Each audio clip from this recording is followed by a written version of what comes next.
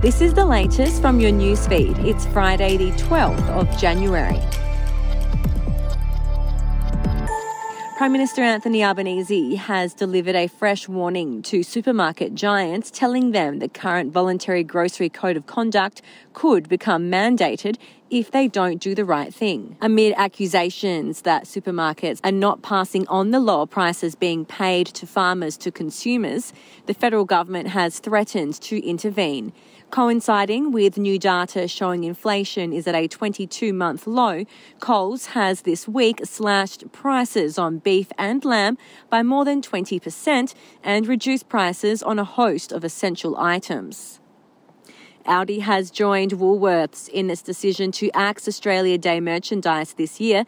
The Daily Telegraph can reveal the German supermarket giant will not sell any special products related to the public holiday in any of its 592 stores across the country, despite having done so in previous years.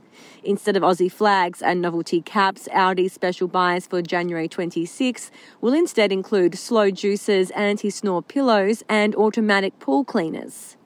Deadly skin cancer diagnoses are expected to rise by up to 69% in Victoria over the next decade, with experts urging the community to stop underestimating the sun's deadly UV rays.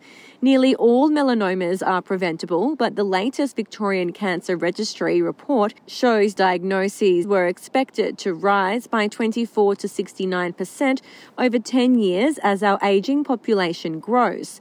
Many Victorians remain unaware of their body's ticking time bomb and their shot at earlier treatment, with the VCR report also revealing there were 1,311 fewer melanoma diagnoses in 2020 to 2022, a 13% drop than expected during the pandemic. And we'll be back after this. News doesn't have to be boring. The Brits have given Prince Harry a new nickname after yet another tell-all interview. Oh God, is it the Ginger Whinger? Let the team at news.com.au get you up to speed each day with their podcast, From the Newsroom. A couple were busted joining the Mile High Club. Well, I guess they can't fly Virgin anymore. Politics, sport, red carpets, royals. Get all the goss in just a few minutes. Follow From the Newsroom wherever you get your podcast from.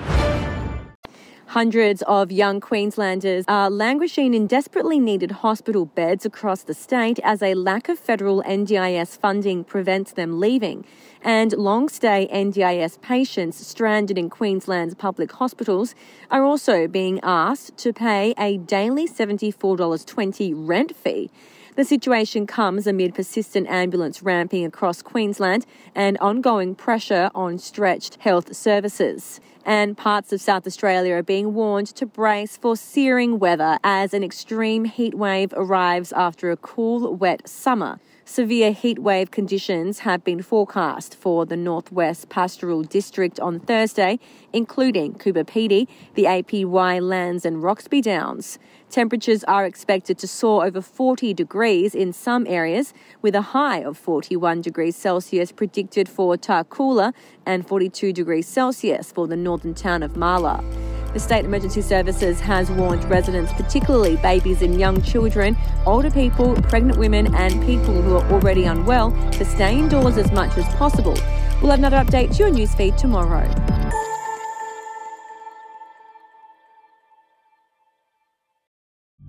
The podcast Faith on Trial looks into Hillsong, both in Australia and the US, and takes both the listener and hosts on unexpected twists and turns in the story of Brian Houston and the Singing Preachers. There are two incidents involving Pastor Brian. The Australian journalists uncovered a litany of alleged criminal behavior in the megachurch. Financial gifts were being given to the leaders of the church. Listen to Faith on Trial Hillsong ad-free on Crimex Plus on Apple Podcasts today or wherever you get your podcasts.